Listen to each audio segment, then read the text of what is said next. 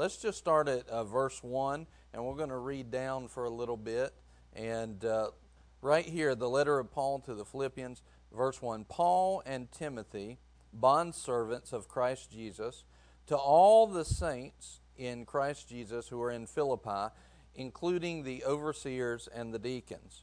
Grace to you and peace from God our Father and the Lord Jesus Christ. That sounds familiar. I thank my God in all remembrance of you, always offering prayer with joy in every prayer for you all. Look at that. Always offering prayer with joy in every prayer for you all. Now, do you understand that how many people feel like all your life you have prayed with the joy? Every prayer has been with joy. I guess there's going to be some stories about Brother Hagin this morning, because remember there's a time where he was praying and he said there was a lady at the altar and she was just a wailing, whoa, whoa. That was her prayer, and the Holy Spirit, you don't always, sometimes you leave people alone, and sometimes you don't, but the Holy Spirit said, go up to that lady and tell her, stop doing that. Stop doing that. You have the victory. What do you want? And what are you wailing for? What are you crying for? And her prayer was not all in joy at all. Her prayer was in, this heartache. And it really was not a prayer of faith at all. It was a prayer of, oh, woe is me. And that's a big difference. And that prayer doesn't really get answered. And so he knew that, and he told her, stop that.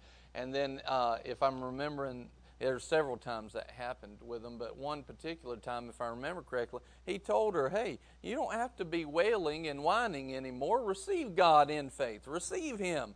And this is done. This victory is done in Jesus' name. And she got a hold of it and got set free. Now, that can offend some people because they want to hold on to their lack of joy.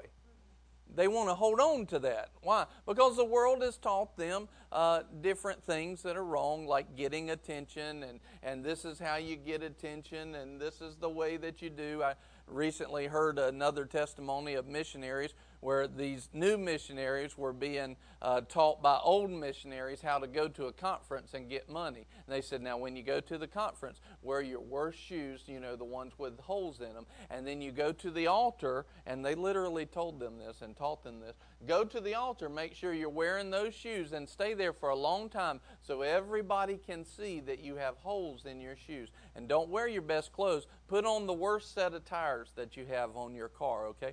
And so what they were doing was they had been taught to receive provision out of their lack. Well, that's not even close to biblical. That is so wrong. But see, we've been taught a lot of times that when we pray, we're not supposed to be in joy. We're supposed to be, travailing in prayer. This is not God. Look right here. Offering prayer, always offering prayer with joy in my every prayer for you all. Well, what does real joy look like? What does real joy look like?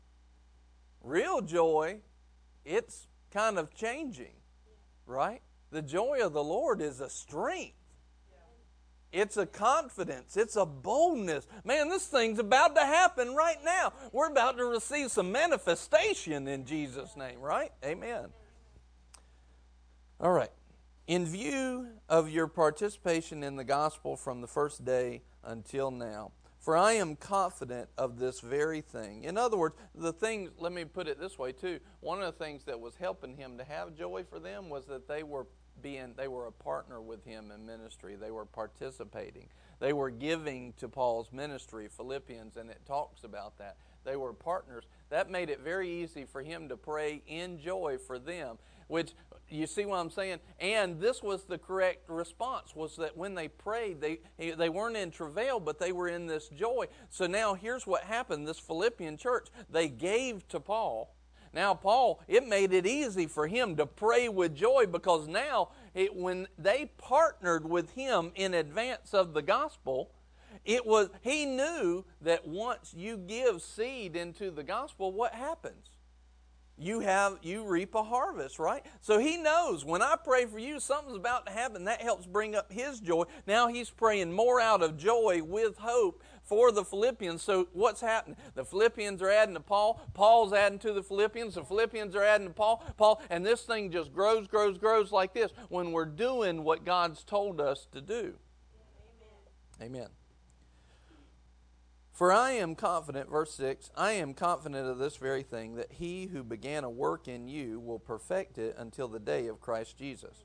For it is only right for me to feel this way about you all, because I have you in my heart, since both in my imprisonment and in the defense and confirmation of the gospel, you all are partakers of grace with me. So, see, their offerings and their participation in the gospel of Paul, they're giving into Paul in the gospel that he was spreading, his ministry that Jesus had given them. He says, it made you partakers of the grace that's on me, that's in me. So in other words, the grace that Paul walked in, the Philippians now had access to that grace as well. Why? Because of their partnership, because of the participation. See, this is something that happens with tithes and offerings that a lot of people don't realize is it partners you with that ministry. And if there's a grace, if there's an anointing there, then you now have a legal right to reach into that same grace and say, well, if it'll work for Pastor Brian, it'll work for me. Amen. You know, if he can walk in that anointing, I can walk in that anointing in Jesus' name. I can partake of some of that anointing and that glory. And so, but what was he talking about now? He's talking about the grace that he had on his life, not only in ministry, but he's also talking about the grace that he has while he's imprisoned. This is really what this first chapter is talking about, is his imprisonment. Okay? This is important in a second.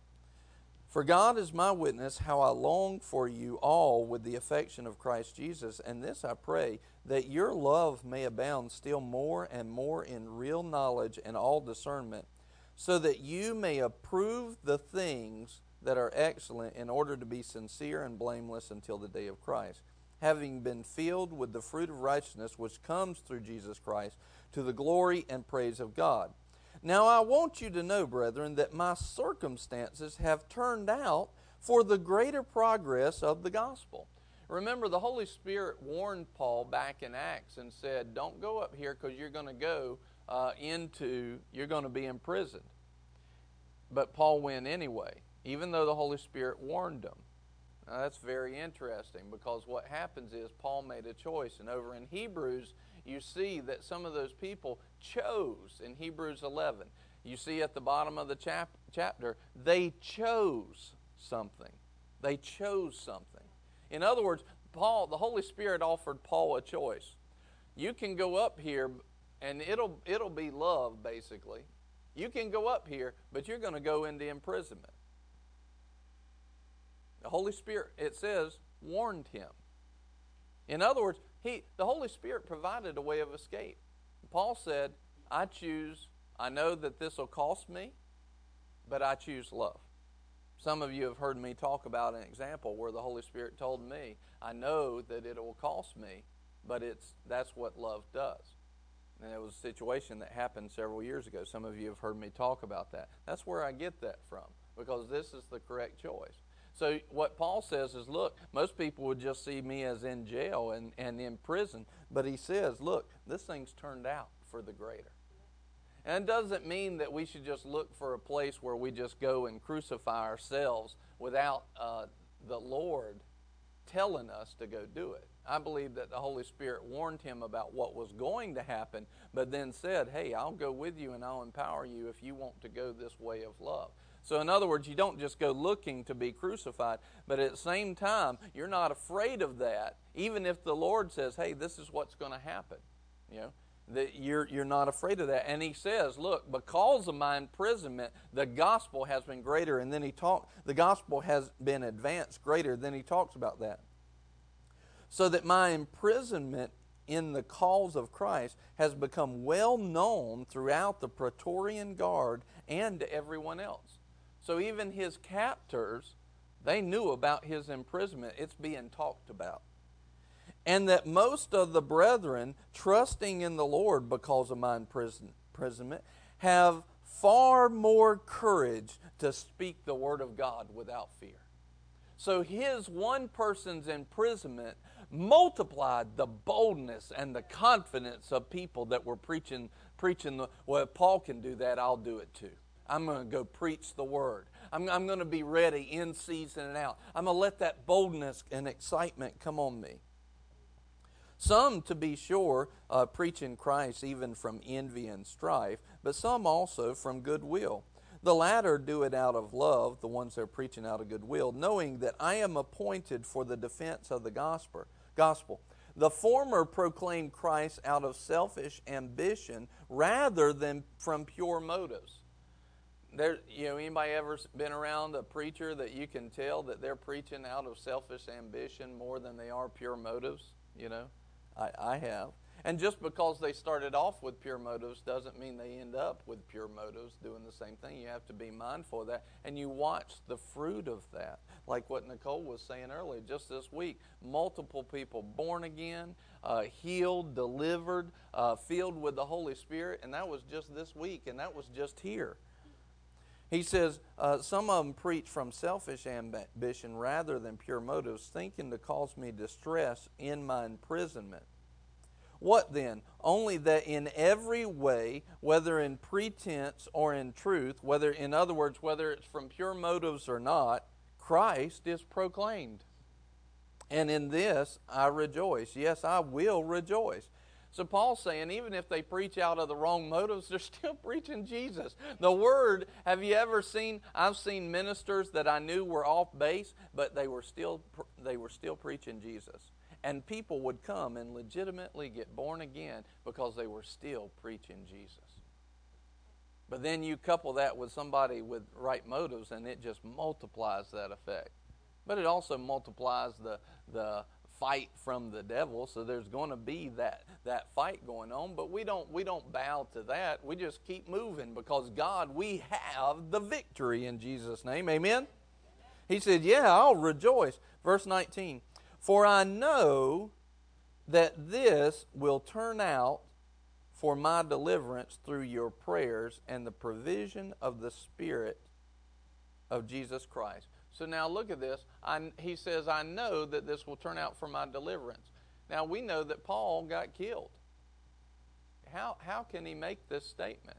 In verse 20, according to my earnest expectation and hope that I will not be put to shame in anything, but that with all boldness Christ will even now, as always, be exalted in my body, whether by life or by death. For me, to live is Christ, and to die is gain.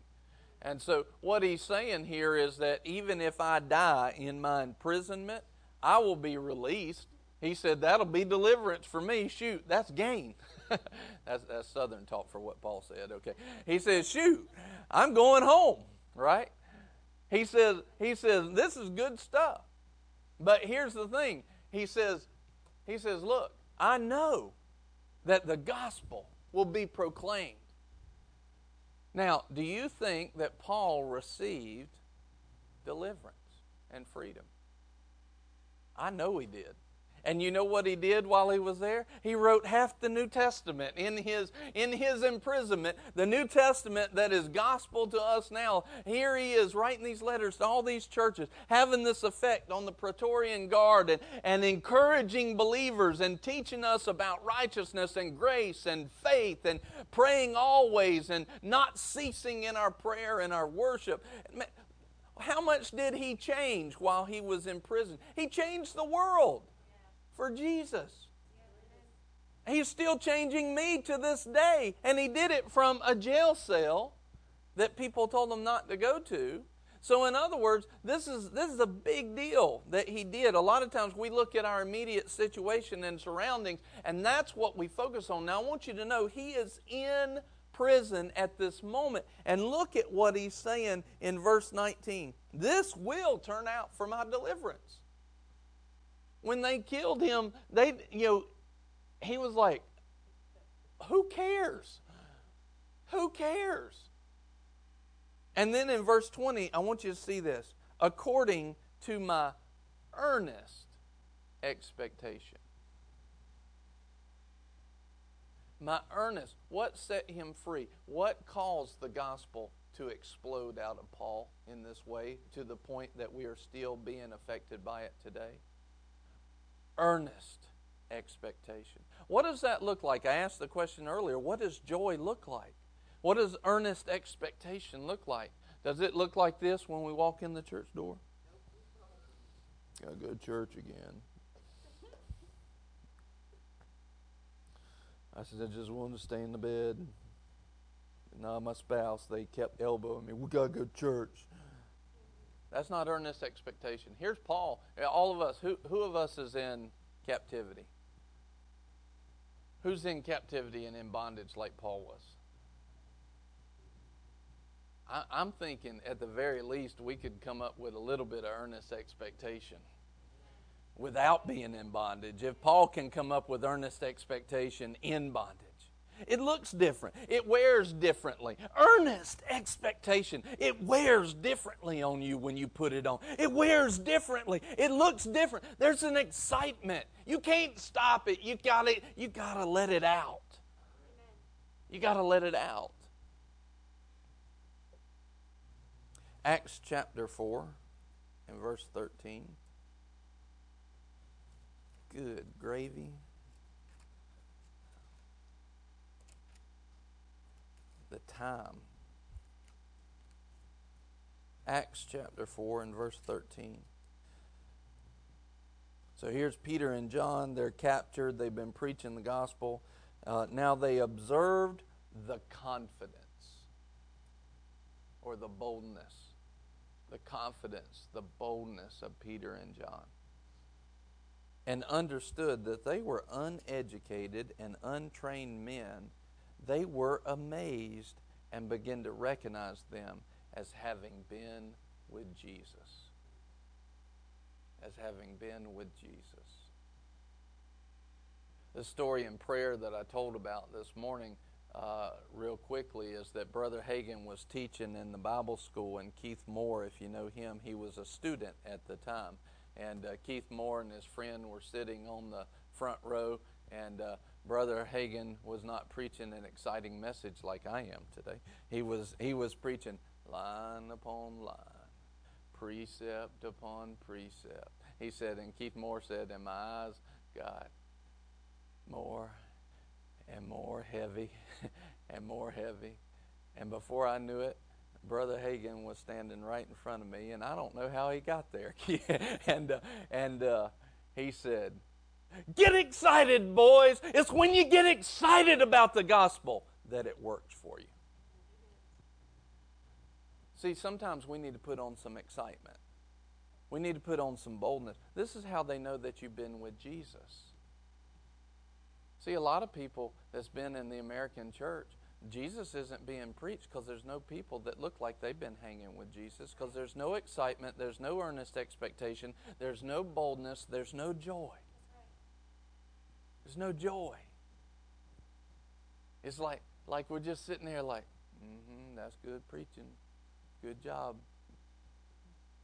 Amen. There's no joy. There's no excitement. There's no earnest expectation. You'll see that the people that stand out in the Word are the ones that know how to let some of that stuff go. A lot of times it's literally a bondage that's on us and been on our lives, and we need a freedom from that bondage. But literally it's a bondage that's holding us back.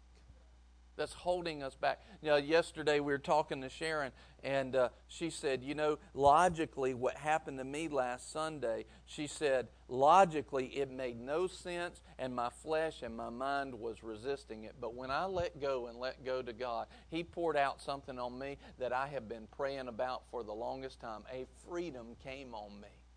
And so a lot of times it's a bondage that's sitting there, and we have not opened up and humbled our hearts enough or our minds enough to let that bondage be broken by the anointing of Christ. And that the freedom is seen when that earnest expectation and joy starts to be seen on us.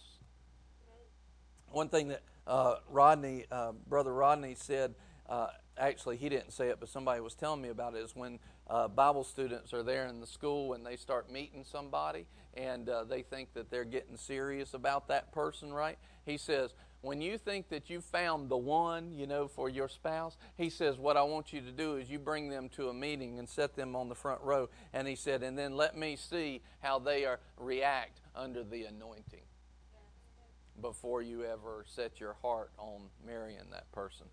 Because let me see how the anointing affects it. Because the anointing is going to put pressure on bondages. It's going to show some things.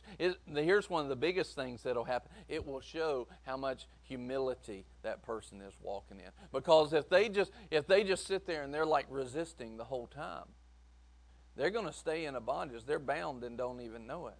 But if they'll become a child, they'll become a child. See, we can come, it's like when we have Super Kids Day, right? On Super Kids Day, we come in here, we start playing some music. And if you've got any kid in you whatsoever, here's what's going to start happening. And you watch the kids, and the kids will be like, woo! What is that? That's childlike faith. That's a humility. But you'll watch it happens every year, every time when we have Super Kids Day, doesn't it? You got a couple of adults that right from the beginning, they're like, But then you got the middle people, and they're like, for about the first 5 minutes, they're like, and they're wanting to do something, they might tap their hip. But then after about 5 minutes, they'll be nodding the head, Because the Super Kids, they got some, some pumping gospel music, They got some life. They got some anointing in that place. Super Kids. Amen. And then 5 minutes later, it'll be, got some knees bending a little bit. And then by the end of it, they're with the kids, boom, boom, boom. But then there's always some, and they're going. And they're like, oh, this is really nice. Right? But then there's some that they're like that, and they never enter in. They're like, I just wish this day would be over. And they don't realize they're in bondage. There's no joy. There's no expectation. There's no earnestness there. There's no boldness. There's no confidence. And they don't realize their whole life is in bondage. And do people worship differently? Yes, they worship differently. But it's how you humility is allowing the Holy Spirit to move through you. Because some people, even if God Himself came down into the room and said, you jump and you dance now, you raise your hands now, they'd say, no, that's not who I am.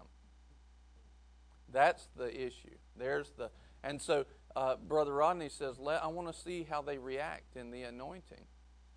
I want to see how they react. See, the anointing, it'll prove, Pastor Tracy Harris was talking about when you come to the river proves you, the river of God. When the Holy Spirit and the anointing goes, it starts to prove you. Where's the excitement? Where's the expectation? Where's the joy? Because see, if we're not operating in this, Paul knew that his earnest expectation would deliver him. These guys knew. They saw that he had been with Jesus. Is your life preaching that you have been with Jesus because of the confidence and the boldness that's on you? Like, are we walking in on Sunday morning at 9 a.m.? Are we praying like this? Oh, Lord, please show up. I just really hope that you show up. Or are we walking in seeing the promises of God, and are we saying, Lord, you're showing up today. You're showing up today. Hallelujah. You are showing up today. You're going to set some people free. You're going to fill them with the Holy Ghost and bring in that excitement and that expectation. And there's some days where the Lord, He'll draw you in deep and it's just quiet. And we need to shut up in front of the Lord too. But we need to always carry, and you have different moves of the Holy Spirit in that way. The question is not, what are you doing that day? The question is, are we open? Are we open? Going down to verse 18.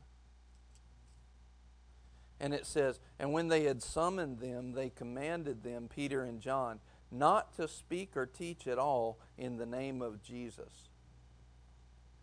You see, a lot of times our flesh in the middle of a service, in the middle of the Holy Ghost moving, it's not the rulers of Israel, but it's our mind and our flesh going, you better not jump.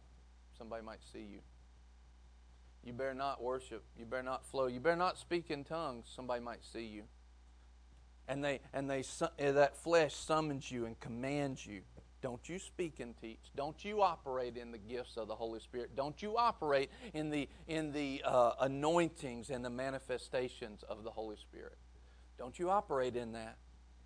Same thing as what these rulers are trying. And look at their response in verse 19. Peter and John answered and said to them, whether it is right in the sight of God to give heed to you rather than to God, you be the judge. For we cannot stop speaking about what we have seen and heard. In other words, I cannot stop moving. If I'm going to be obedient to God and obedient to the Holy Spirit, I can't stop being excited about my Jesus. I can't stop being expectant for the Holy Spirit to pour out His power and His anointing. I can't hold back expectation. I can't hold back joy. That's who He is.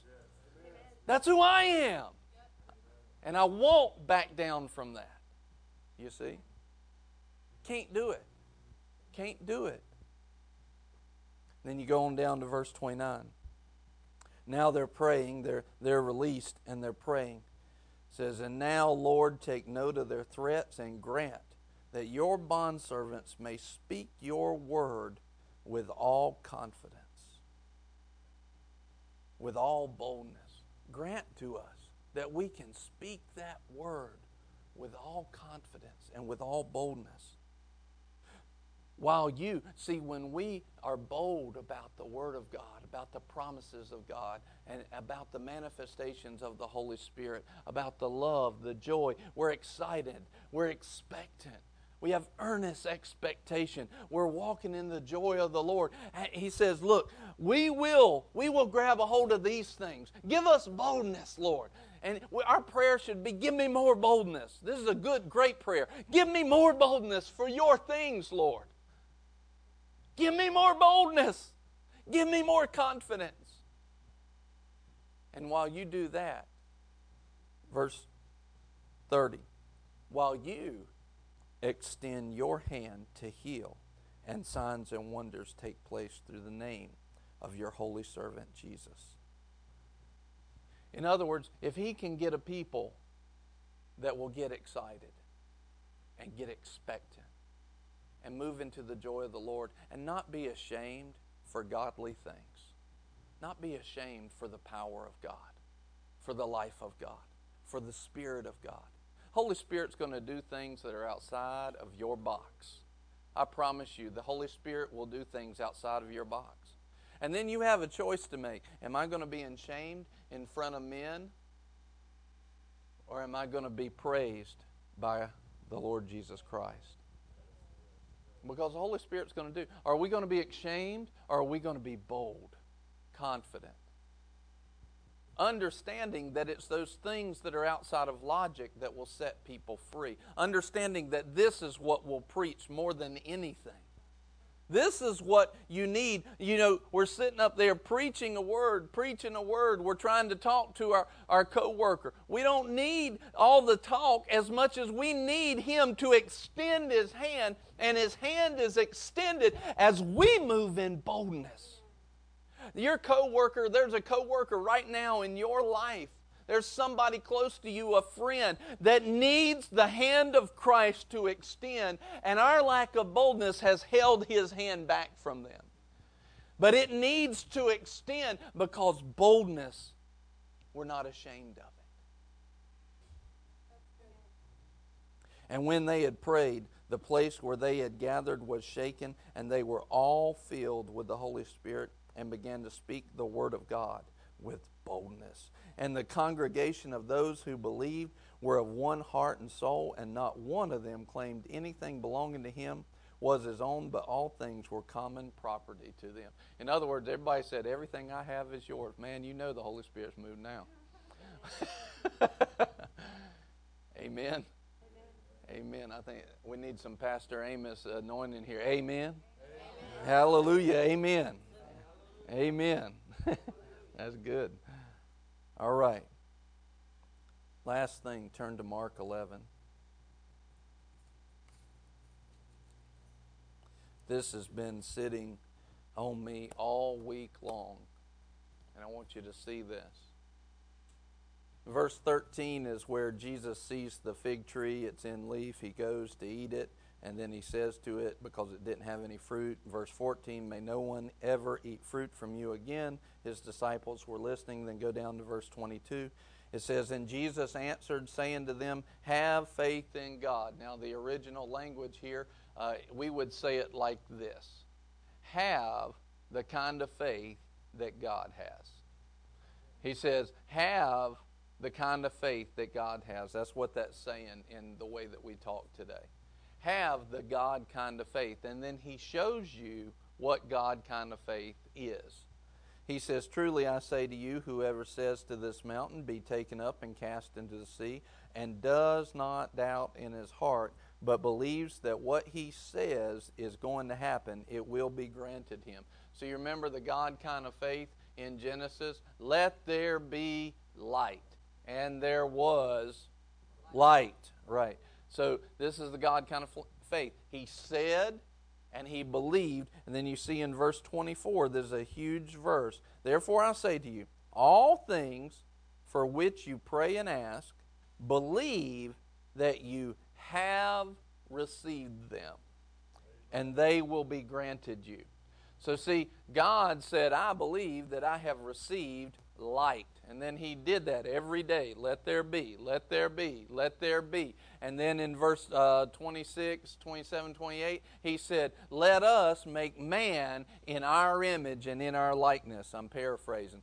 Let us make man. In other words, just the same way that I spoke and believed that I received, this man can speak and believe that he received. And so when he comes over here, Jesus says, look, you were created in the image and likeness of God. Now don't just try to put on faith the way you've been taught. Put on God's type of faith. And here's what it is in verse 24. He says, therefore I say to you, for all things which you pray and ask, believe that you have received them, and they will be granted you. Now, we'll use finances for a second here. Let's say that this bottle is $1 million, okay? All right? Let's say that this bottle, and it's for real, $1 million, right? Let's say it's a chunk of gold, amen? Praise God. Let's say that it's a chunk of gold, worth $1 million. So, here's the thing in this verse. It doesn't say, let's say that we're believing for finances or you're believing for healing. Does it say believe for healing? No. What does it say to believe for? That reception, it says have received. That reception has already taken place. Amen? Now let's say that this is gold. All right, and it's worth $1 million, and I gave it to you. All right? Now, see, she doesn't believe that that's real gold. You know why? Yeah. She would have what? All right, let's try it again now. Let's try it again. This is gold. It's worth $1 million, and you just received it. Now, see, she's putting on. That's better, but you see, that's better. But is that really how we would have responded to $1 million worth of gold? No. What would have happened? See, now what you're learning, listen, what you're learning right here is how to put on boldness, how to put on expectation. Do you see how that raised from the first handing off to the second? That's how you put on expectation and boldness. Because if she really received it, what did you say you'd do? I'm out the door. He's running buildings, laps. Woo! He's like, amen, right? Why would you react that way? Because it's real. It's reality. Because you just received it. It's not coming anymore. I've got it. I've got it. It's in my hand. This is now a reality. Okay. Then how come when we pray, we don't run around the building? because it's not real to us. How would you react if everything you're praying for, you just received it? The healing you need. You just literally received it. So see, now what that does is that changes our prayers. Because now when we start to pray, we're not talking about, is it coming? It might be here one day. It's a promise of God. It becomes, see, when we really pray, can you see how some people never receive what they're praying for? Because inside their heart, it's not real. There's no boldness. There's no earnest expectation. There's no confidence on that. There's no joy that I just received what I was praying for. They'll come up and they'll be like, well, I hope this prayer helps. And it's not God kind of hope. It's the world kind of hope. Wishing, luck. And so they step up for prayer. They're not receiving anything. If they receive anything, it's solely the mercy of God. That's it. But they're not playing the part. See, they're not grabbing a hold on what we talked about earlier. They're not partakers of the grace of Jesus Christ because they are not playing their partnership role with Jesus to actually receive with their heart. See, that ought to change something. The next time you come up here for prayer and we're releasing the anointing of Jesus in you, the question is, did you just receive? Have you received? Because when you believe, when you ask and you pray and you speak and you believe you have received, the mountains will move. Mountains will be thrown into the sea. Amen. And see, this is the difference. So instead of just walking up here, I wonder if something's going to happen. This would be cool if it would. No. We're like this. Man, something's about to happen to me. Hallelujah. Something's about to happen. Excitement. Glory. Amen. Boldness. Confidence. Excitement. Joy of the Lord. We need to be carriers of it. And see, the same thing that just happened in this example is the first time I gave it to her, there's no reception there. The second time, there was still no real reception, but she was trying. She was stepping out into it. See, you got to learn how to step out into it. You got to learn how to step beyond your flesh and your mind that's saying, don't be bold and don't speak about Jesus anymore. You got to learn how to step over that line and say, I'm receiving. Yeah, amen. And when I walk in this door, I'm receiving. And when I pray on Monday morning at my house, I'm receiving. This thing's changing. This thing's changing. Now, right now, I want you to come and receive some of that bondage broken off of you. I want boldness to be released, and let's see it. Amen. Just stand back here. Lord, right now, in Jesus' name, grant that we may all walk in boldness in Jesus' name. Let the bondages be broken off. Let the glory of the Lord be